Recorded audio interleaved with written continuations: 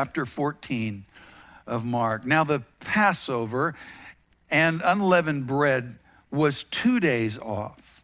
And the chief priests and the scribes were seeking how to seize him, that is Jesus, by stealth and to kill him. For they were saying, not during this festival, lest there be a riot of the people.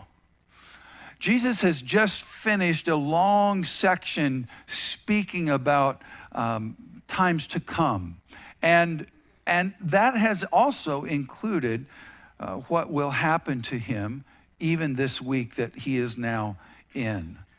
And this narrative of the passion is something that really impacts us as believers individually, because indeed it is the story of God's redemption being worked out. Let's go on. Verse 3.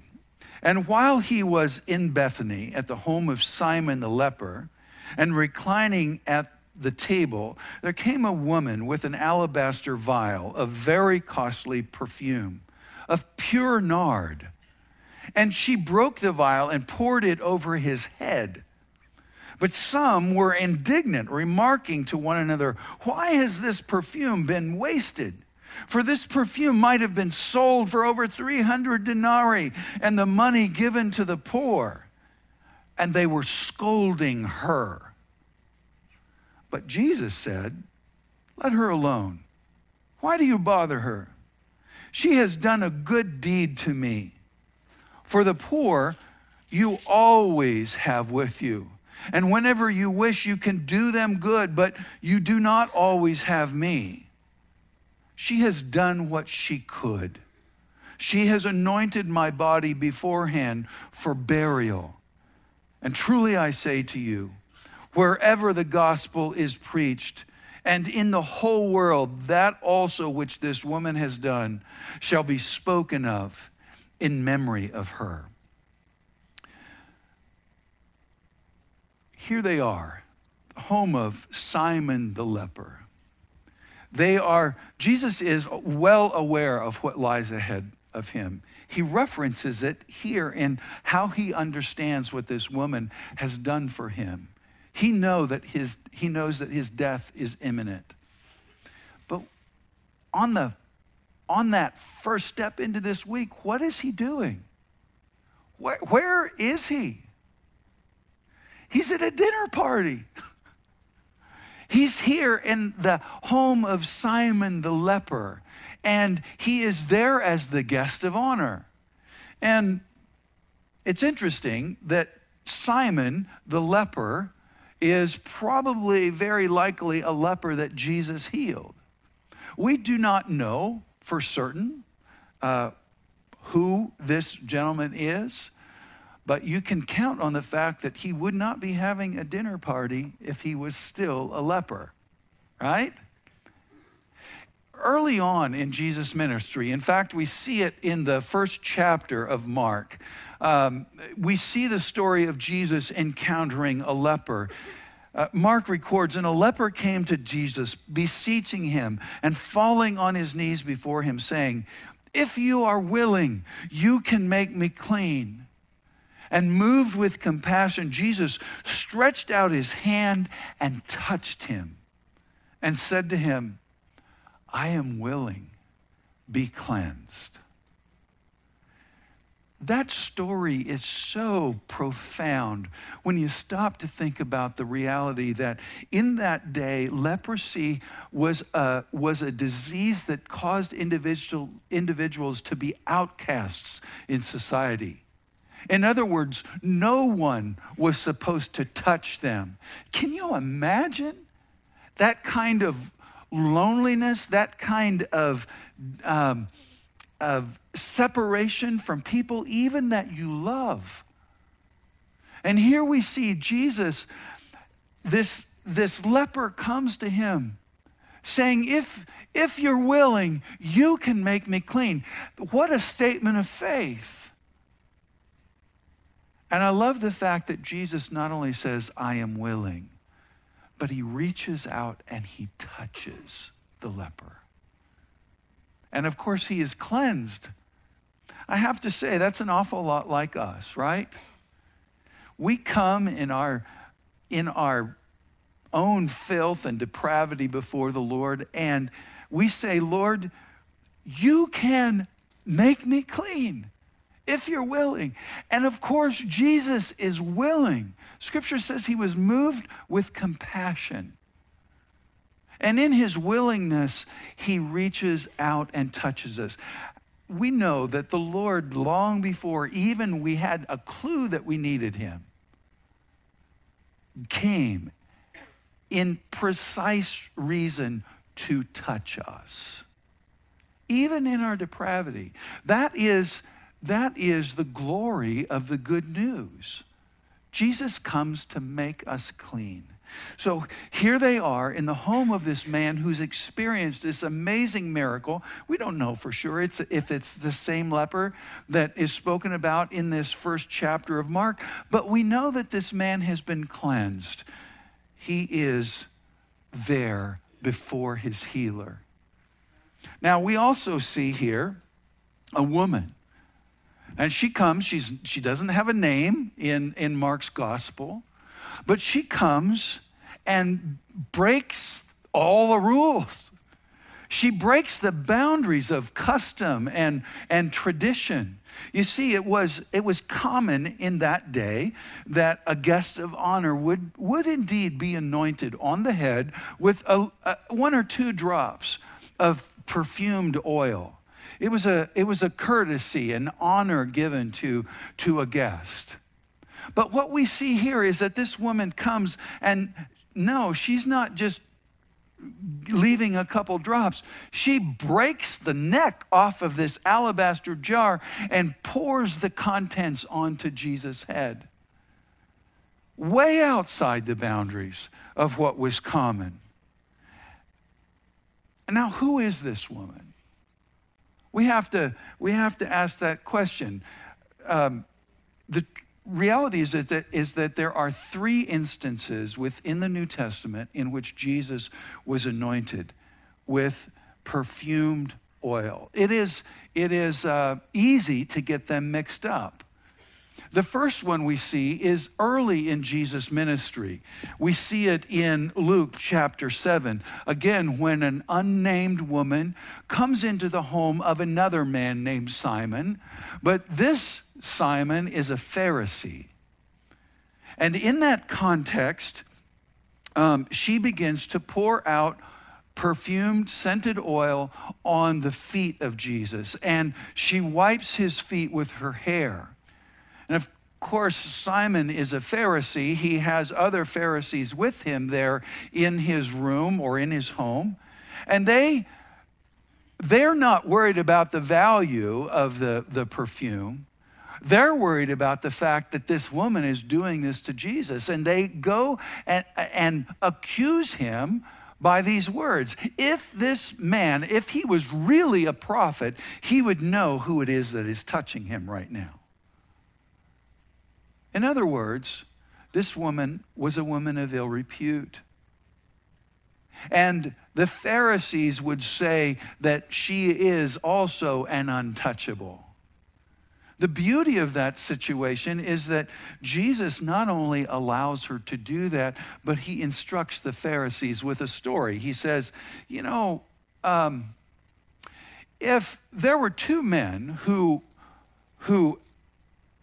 had borrowed money from a lender, and one of them had borrowed 50 denarii, and one of them had borrowed 500 denarii.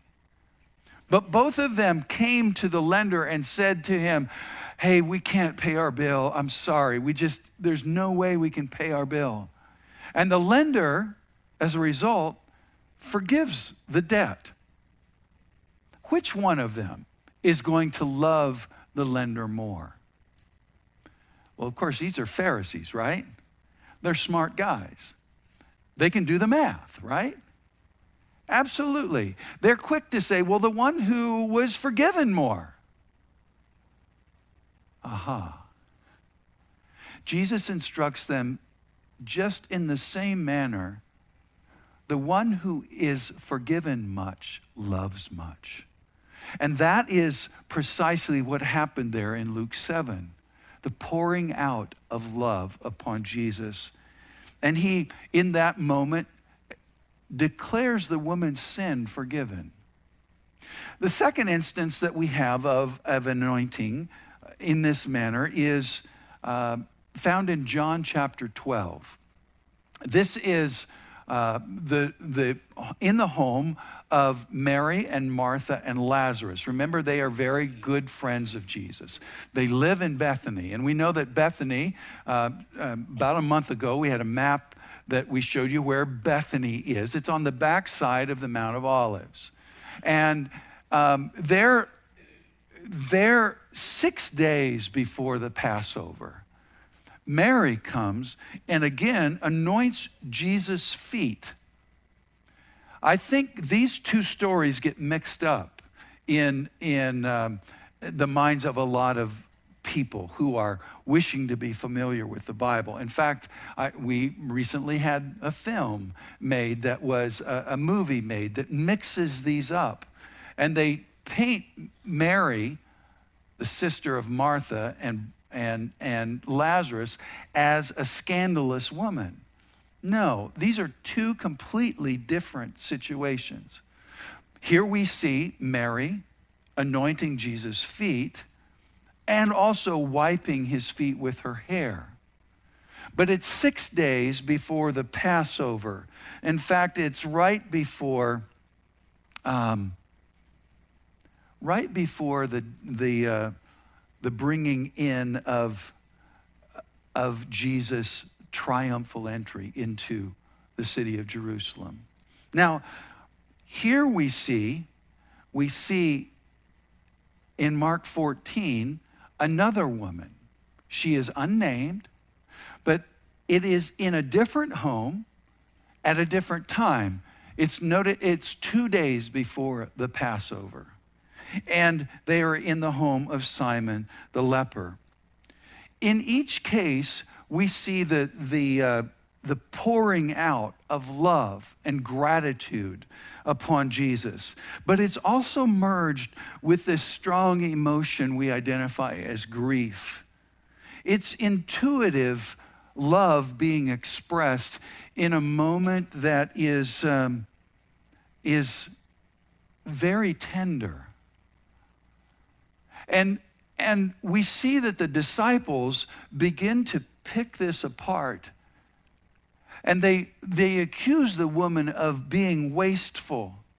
But Jesus responds, no, this isn't waste.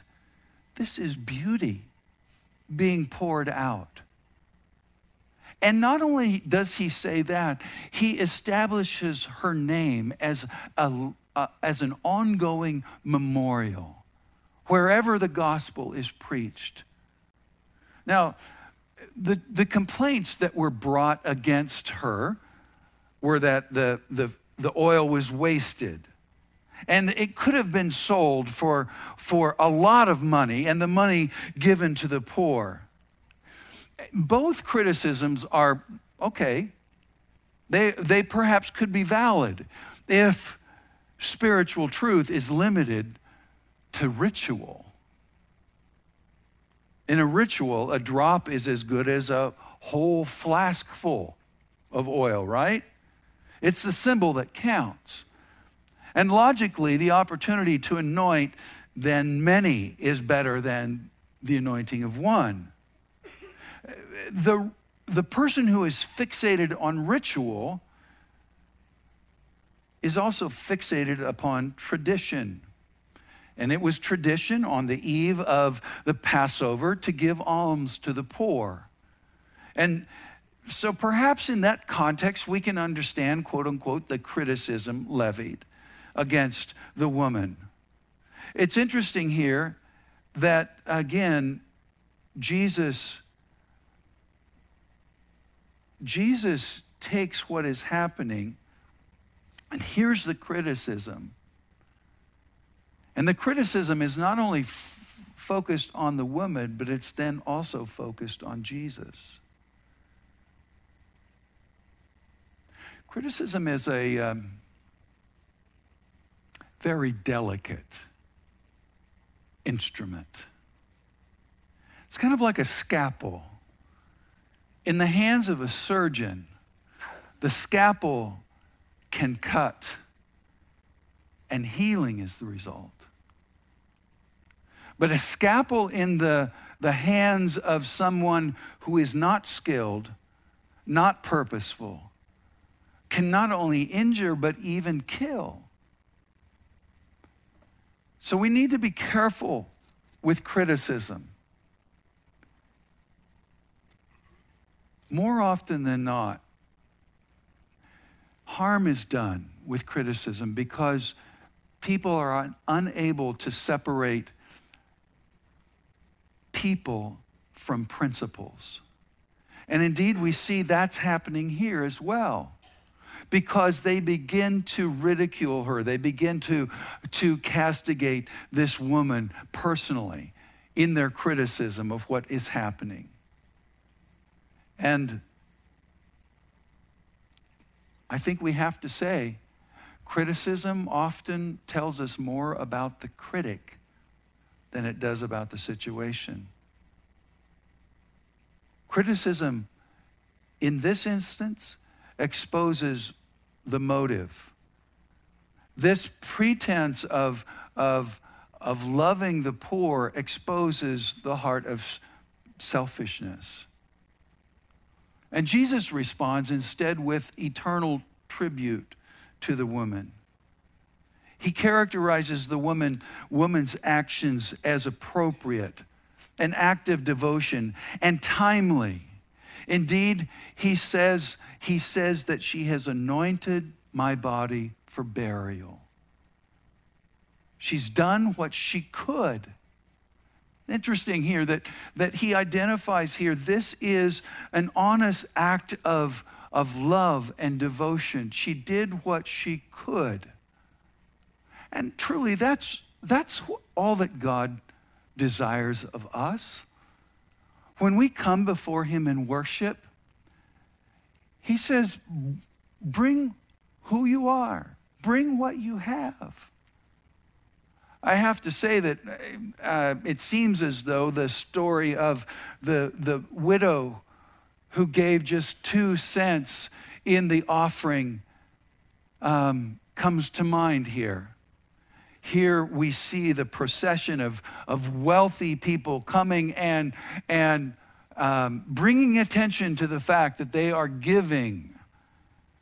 And then comes along this woman who is poor.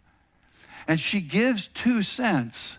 And Jesus' response in that moment is to recognize she's given more than all the others put together because she gave all she had.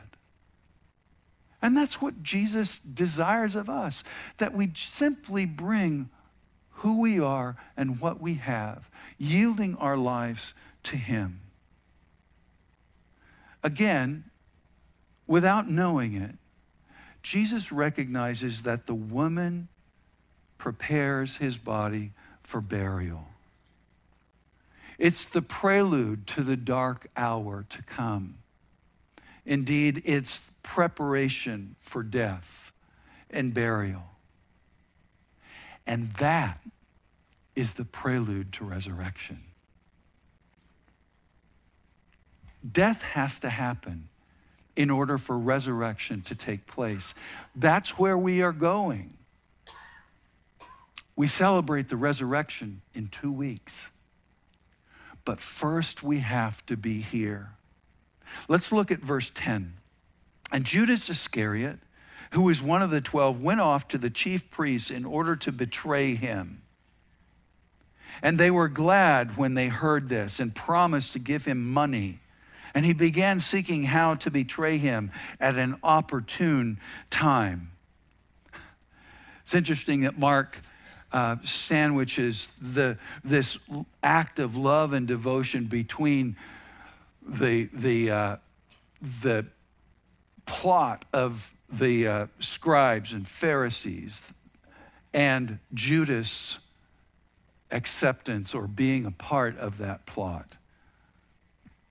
Take note that Mark says that he went. This was a very voluntary decision on Judas' part. It wasn't something that happened by chance. Very intentionally, he went. And so you have to ask the question, why? I mean, Judas had followed Jesus. He was part of this band of disciples for these 3 years of ministry with Jesus. And he had seen the miracles. He had seen the testimony of Jesus being the Messiah. Why in the world would he do what he's doing? Well, I mean, we see right here is that they offered him money. Judas may have been motivated by money. The previous conversation about the oil and selling it for gain may have been there, even with the pretense of giving that gain to the poor. We know that Judas was the one who was kind of the money keeper among the disciples, and who knows? Maybe he had embezzlement in mind, a little skim off the top here and there. It's very likely as well that it's reasonable to think that perhaps part of the motivation that was at work here, honestly, could have been demon possession. Luke and John both invite that kind of thought in that the devil entered in. They record that the devil entered into Judas. But we have to take note here that Judas isn't simply the victim of a demonic takeover, because it's an empty heart or an evil heart that invites the enemy in. A fourth possibility, and again, this is speculation, but a fourth possibility for motivation is the fact that Judas is a zealot. He has this nationalistic thing going on, and it is very possible that he thought his actions would push Jesus over the edge and cause him to indeed take the throne as the king that they had been looking for. A political figure who would take control of the situation there in Judea. All of those could be possibilities. We don't know for sure, but we do know what happened. We don't know exactly why it happened. Look at verse 12 with me. And on the first day of unleavened bread, when the Passover lamb is being sacrificed, his disciples said to him, "Where do you want us to go and prepare for you to eat the Passover?" And he sent 2 of his disciples and said to them, "Go into the city, and a man will greet you carrying a pitcher of water. Follow him, and wherever he enters, say to the owner of the house, 'The teacher says, where is my guest room in which I may eat the Passover with my disciples?' And he himself will show you a large upper room, furnished and ready, and prepare for us there." Does this sound at all familiar to you? Back in chapter 11, we had the story of the triumphal entry. Do you remember how Jesus was very specific about his instructions there to go and find the foal of a donkey? And he was very specific about that. And why was he specific? He was specific because he knew that he was about to be the fulfillment of prophecy. And we see it here again as well. Now, in that instance, we see Zechariah, chapter 13. In verse 6, we read, "And one will say to him, 'What are these wounds between your arms?' Then he will say, 'Those with which I was wounded in the house of my friends.'" Jesus is about to partake in this Passover meal with his friends. And even there, we see the betrayal in the house of his friends. So going on, verse 16, and the disciples went out and came into the city and found it just as he had told them. And they prepared the Passover. And when it was evening, he came with the 12. And as they were reclining at the table and eating, Jesus said, "Truly I say to you that one of you will betray me." Again, there it is, house of my friends. "Truly I say to you that one of you will betray me, one who is eating with me." And they began to be grieved and said, and to say to him one by one, "Surely not I." And he said to them, "It is one of the 12, one who dips with me in the bowl. For the Son of Man is to go just as it is written of him. But woe to that man by whom the Son of Man is betrayed. It would have been good for that man if he had never been born." Again, this fulfillment of prophecy is at work. In this moment where Jesus uncovers the betrayal that is about to take place, we see that Jesus appeals several times perhaps to Judas, giving him an opportunity to turn around. Judas joins in with all of the rest of the disciples in asking this question, "Is it I?" In that he feigns innocence. This pretense that he brings, he's operating in deceit.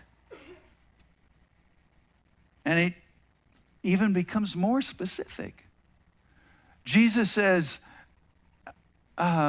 "It is one of the 12, one who dips with me in the bowl." You see, in that cultural space in which they lived, that's the way they had meals together. It was a common bowl, and perhaps, there's 12 guys, 13 counting Jesus, around this table. And so it means that the one who dips in the bowl with Jesus must have been pretty close to him, because they were able to reach the bowl together. Jesus, again, is very specific. And it's an opportunity for Judas to turn around. There seems to be a choice.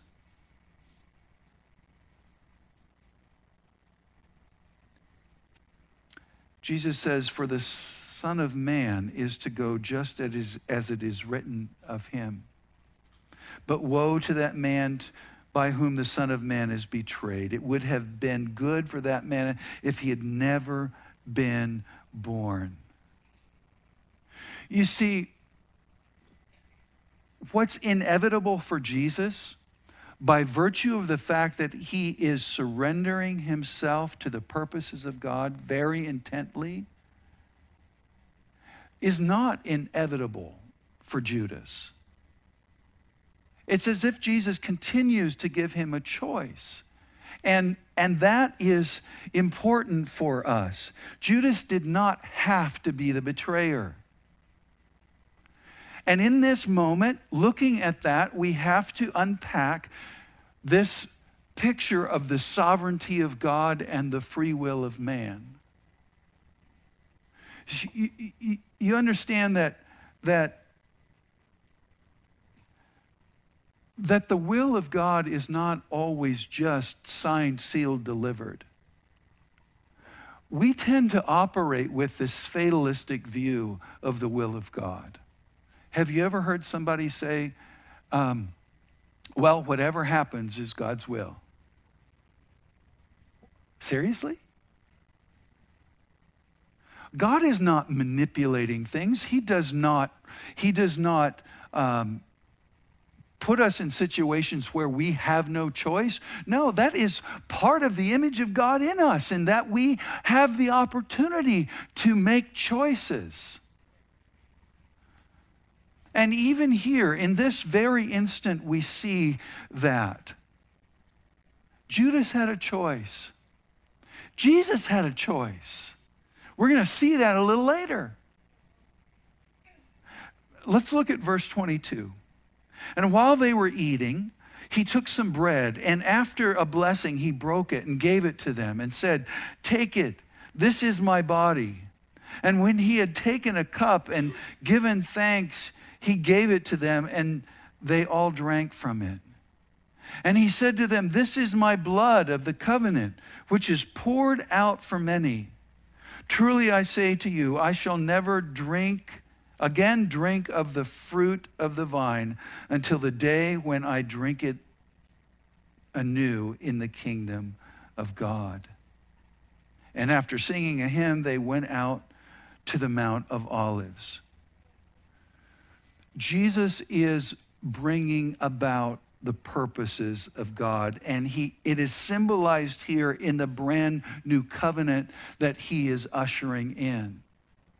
Previously, God's covenant was that an animal should be slain in order to cover the sins of the sinner. And it is blood sacrifice that is required. This new covenant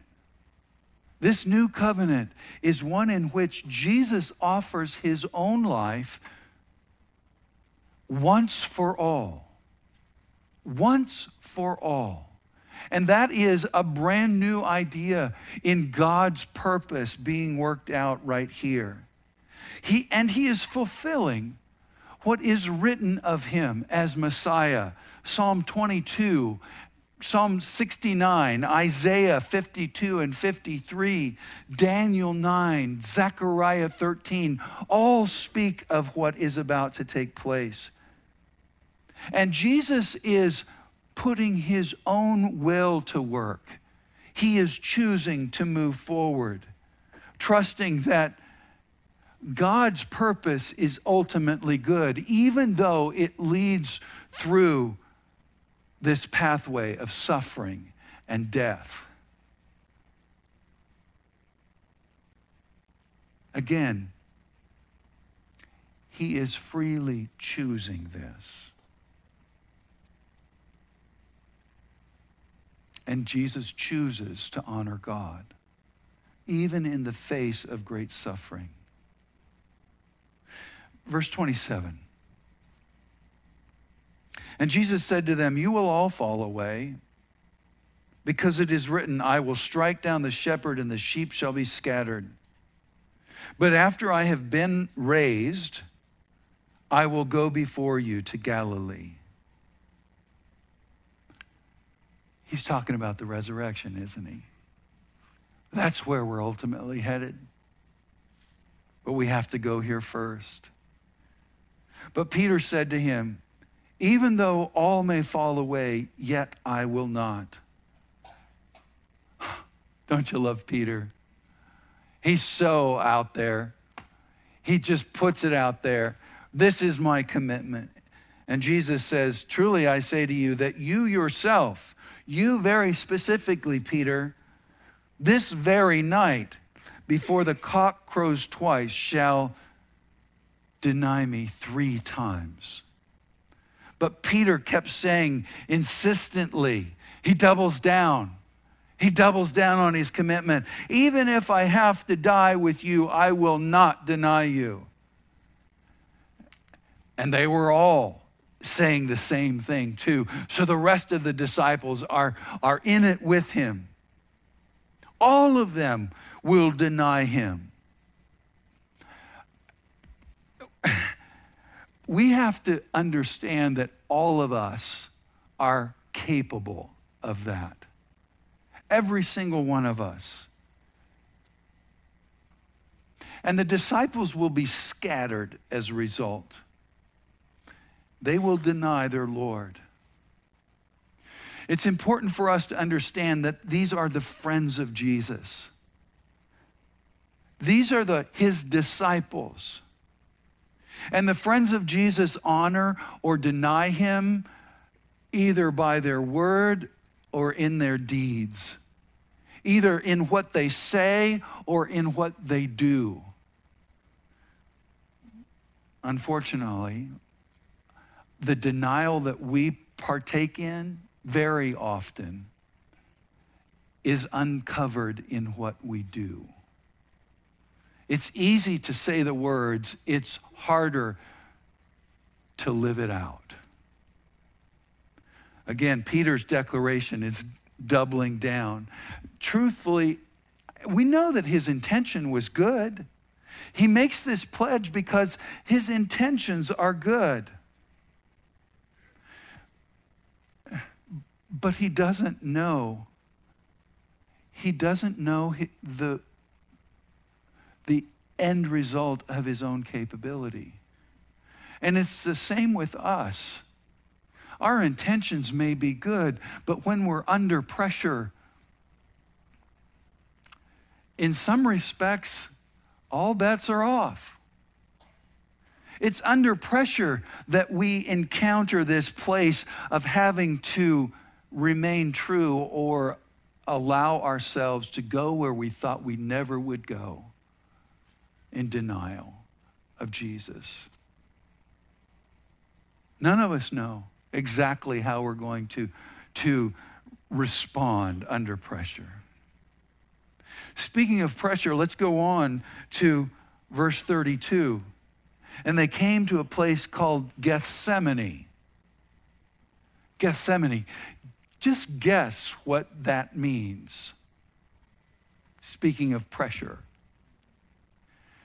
Gethsemane actually means to press. It was a place where the fruit of the vine, the grapes, were pressed. It is a place where the olives from the olive tree were pressed. A place of great pressure. And he said to his disciples, "Sit here until I have prayed."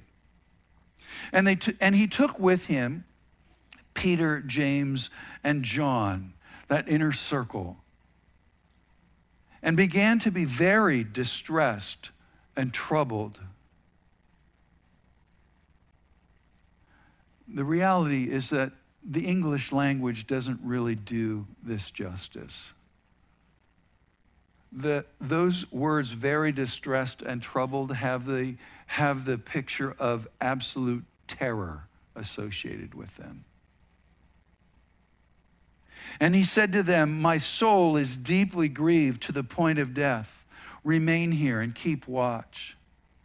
And he went a little beyond them, and he fell to the ground and began to pray that if it were possible, the hour might pass him by. Again, did Jesus have a choice? Why would he be praying this prayer if he did not have a choice?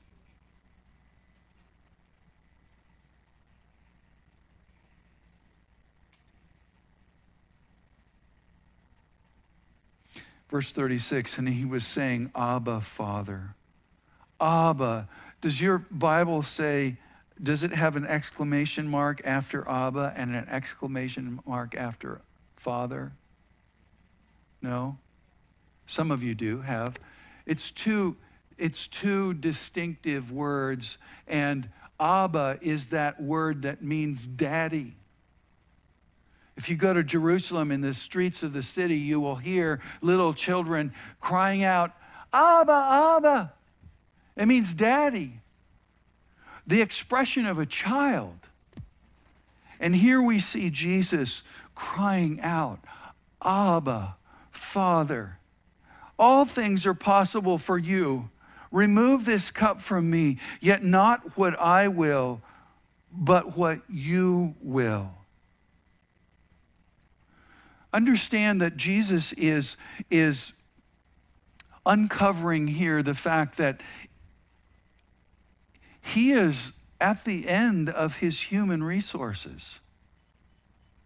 And all he can do is fall back into the arms of his Abba, his Father, his Daddy, and trust that in this moment of great distress, the love of God itself will carry him through.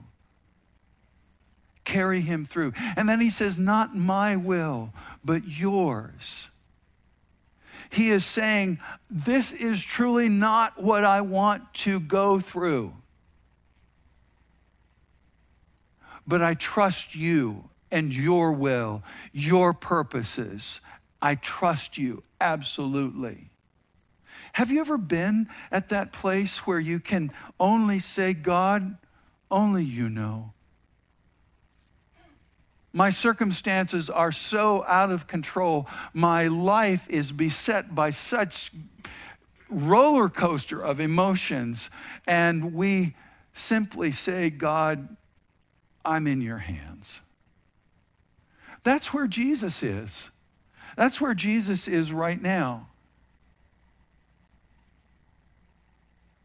Verse 37, and he came and found them sleeping and said to Peter, Simon, are you asleep? You ever got a phone call in the middle of the night? Hello, did I wake you up? If you're quick-witted, you say, no, you didn't wake me up. I had to get up to answer the phone anyway.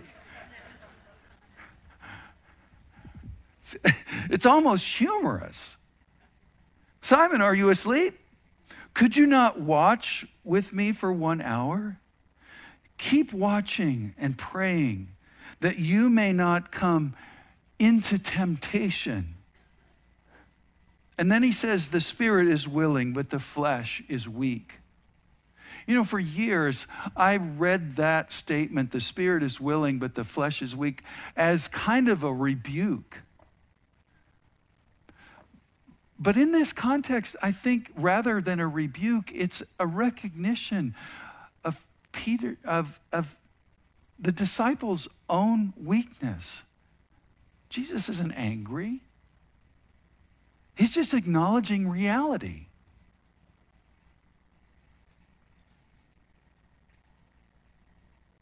Keep watching and praying that you may not come into temptation.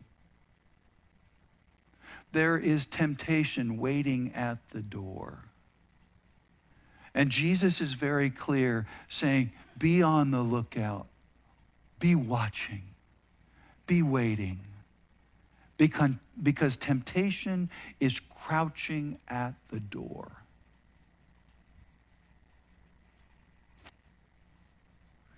Verse 39, and again he went away and prayed, saying the same words. And again he came and found them sleeping, for their eyes were very heavy, and they did not know what to answer him. Have you ever been in that place? Guilty as charged. I have no answer for you. I'm at the end of my resources, and I have no answer for you.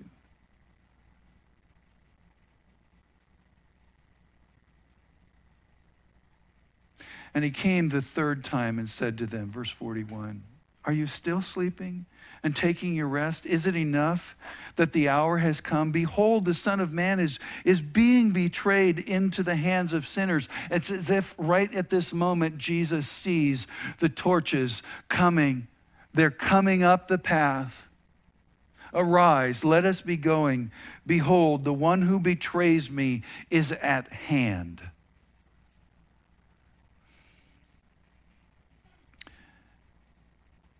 I think we have to understand that honest prayer before the Lord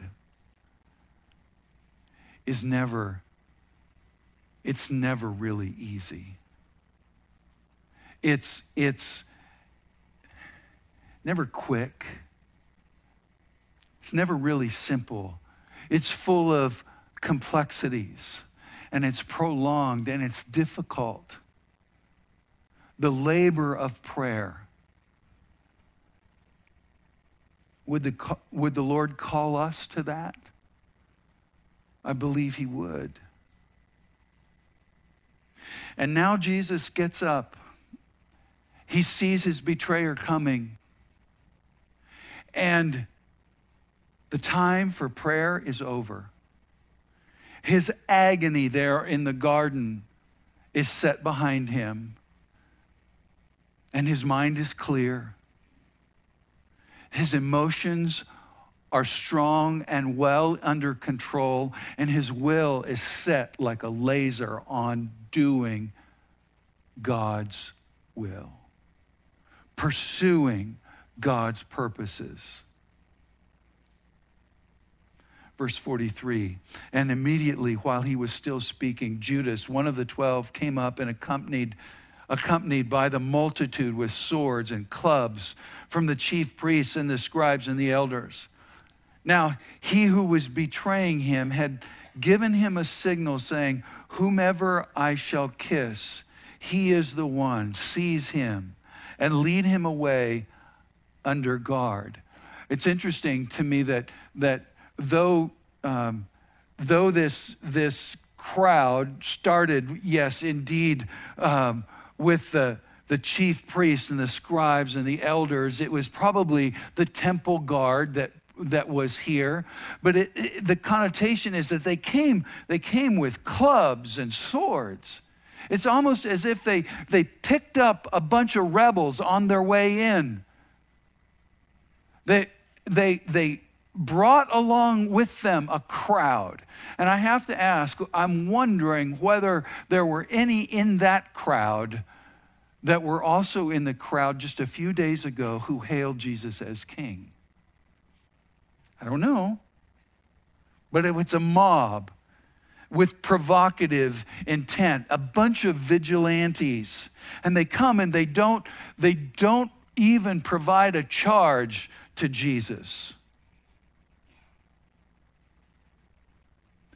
True character is revealed in crisis.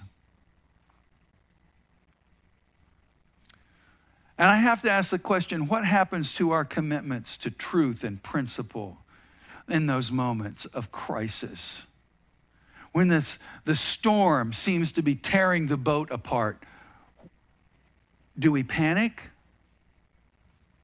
Do we panic and allow ourselves to be manipulated by emotion or people or circumstances?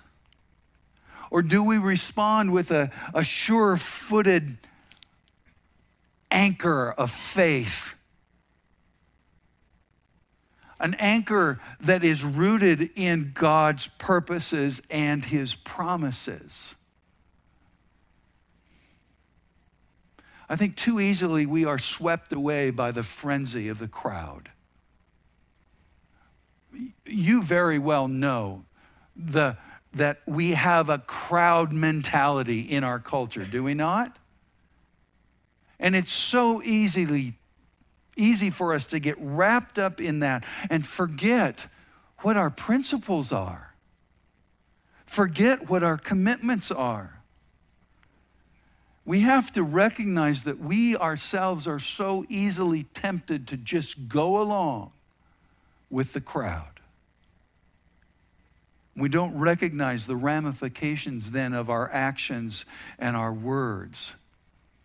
Deceit has a way of compounding itself, and until a person is capable of doing what they never imagined they would do. We read earlier that Judas was looking for an opportune time. He knew Jesus' patterns, his devotional life. He knew where he could intercept him. Even there in this place that had been a sacred place of prayer. And now he has given instructions to those that have come along with him and said, the one to whom I kiss, that is the person that you are to apprehend. That word kiss in that initial instructions comes from the word phileo. It is a kiss that is given in courtesy to a friend or a disciple to his master. But the next word in the next verse is very different. Verse 45, and after coming, he immediately went to him, that is Jesus, saying, Rabbi, and kissed him. And the word that is used here is kataphileo. It's a different word. It means to kiss over and over. It's a statement of deep affection. It's almost as if Judas can't help himself. He has gone so far and he is wrapped up in this deceit in such a manner that he can't stop himself. And he lets it out. He doubles down. In Matthew 26, Matthew records that Judas says, Rabbi, Rabbi, or Hail, Rabbi. He doubles down. On one level, it's inconceivable, or it is conceivable, let me say, that Judas may not have thought that he was ever capable of this. Matthew records in chapter 27, Judas' remorse afterwards. He says, then when Judas, who had betrayed him, saw that he had been condemned, he felt remorse and returned the 30 pieces of silver to the chief priests and elders, saying, I have sinned and betrayed innocent blood. But they said, what is that to us? See to that yourself.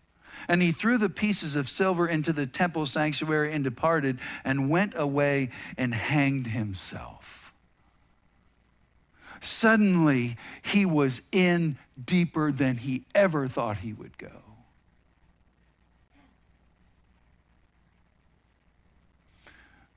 Let's read on.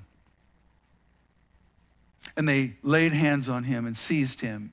But a certain one of those who stood by drew his sword and struck the slave of the high priest and cut off his ear.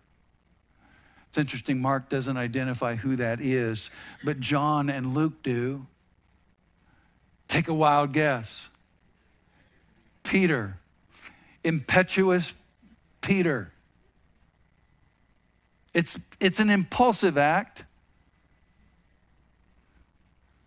but it's rooted in his good intention to stand by his oath, right? But he puts himself and everyone with him in harm's way. And he risks derailing the mission that Jesus is on. It's interesting that there is a fine line here between this act of impulsive love and the act of impulsive affection that we started with this morning, with the woman breaking the vial and pouring out the contents of this expensive scented oil on Jesus' head. There's a fine line between them. Both are motivated by love, and love that could be considered even impulsive. It just wells up and expresses itself. But hers is timely. Hers is appropriate. Peter's may have good intention behind it, but his timing is way off. And his methodology is not at all with who Jesus is and what his ministry has been shown to be.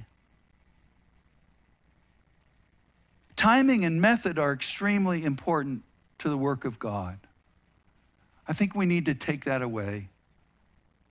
The solution to the anxiety in the midst of this situation is, again, the anchor that we put our faith in the purposes and the promises of God, not in the moment.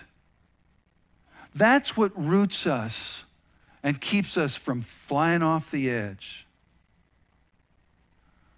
Let's go on. And Jesus answered to them, have you come out with swords and clubs to arrest me as against a robber? Every day I was with you in the temple teaching, and you did not seize me. But this has happened that the scriptures might be fulfilled. And they all left him and fled.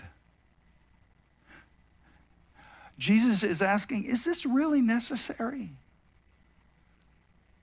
Is all of this force and scandal necessary? And he answers his own question. He says, this has happened to fulfill the scripture. It's part of God's purpose. It's the display of his promises at work. And in the midst of that moment, Jesus is not panicked, but very, very much the picture of peace. John chapter 14, Jesus says of himself, peace I leave with you. My peace I give to you, not as the world gives to you. So don't let your heart be troubled. Neither let it be afraid. It's the peace of God that is supernatural, that imposes itself there in that moment through Jesus. And verse 51. And a certain young man was following him, wearing nothing but a linen sheet over his naked body. And they seized him. But he left the linen sheet behind and escaped naked. Okay. It's interesting that Mark is the only one who records this piece of information. And it's reasonable conjecture that Mark is writing about himself. It's very possible, we look at Acts 12, that Mark's mother was a wealthy woman. It's very possible that Mark may have been at the Last Supper because it may have been in the upper room of his mother's home. We don't know for sure.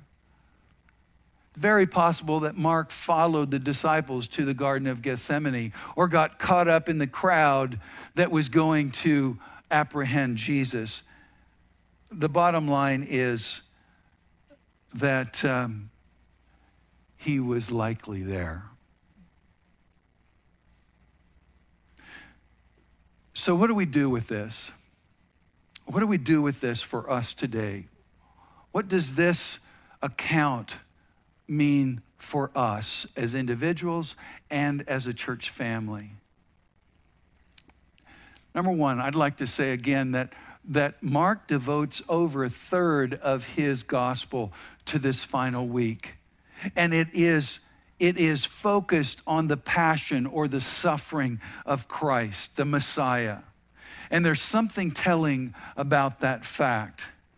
As believers, we often focus on the resurrection life, and surely that is a good thing, and we are called to walk in the power of the resurrection. It's readily available to us in Jesus. But too often we forget, we neglect to understand that resurrection power in our lives does not happen apart from death. We have to come to the end of ourselves. We've been praying for rebirth, resurrection, revival, restoration, all of these things we've been praying for as a church. But none of these are possible. None of them are possible without coming to the end of ourselves. You see, the most important event that any believer can attend in his life or her life is his or her own funeral. Coming to the end of ourselves is absolutely necessary for us to experience the fullness that God desires to extend to us on the other side. Arrival at the end of ourselves is the beginning of resurrection. So if we apply this truth to our church today, given where we are, we must arrive at the end of ourselves, at the end of our insistence that things must go as I wish. We must arrive at the end of our resistance to things that don't fit our personal comfort. We must arrive at the end of our persistence of holding on to the past. We must arrive at the end of our transmittance of gossip and points of view that pit us against each other. We must arrive at the end of the existence of idols in our midst. Idols that may be personal or even public. Idols that are laced with religious overtones and those enshrined in our spiritual past. And we cannot tolerate the coexistence of pride and piety. They don't mix. They don't go together. Self-saturated spirituality and humble faith don't mix. They cannot live side by side and result in resurrection. God's promise is that he will accomplish his purposes in his time, in his way, for his glory. I know many of us are tired. We're tired of waiting on God to send us what we're convinced we need. I wonder, however, is God waiting on us?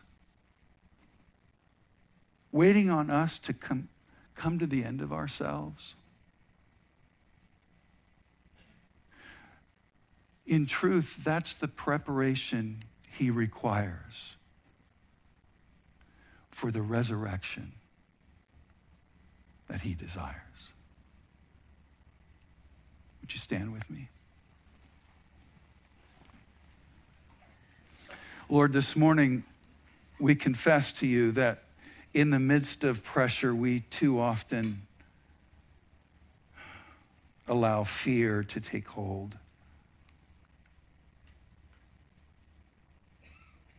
And we have to say, Lord, this pressure, this idea of coming to the end of ourselves and yielding to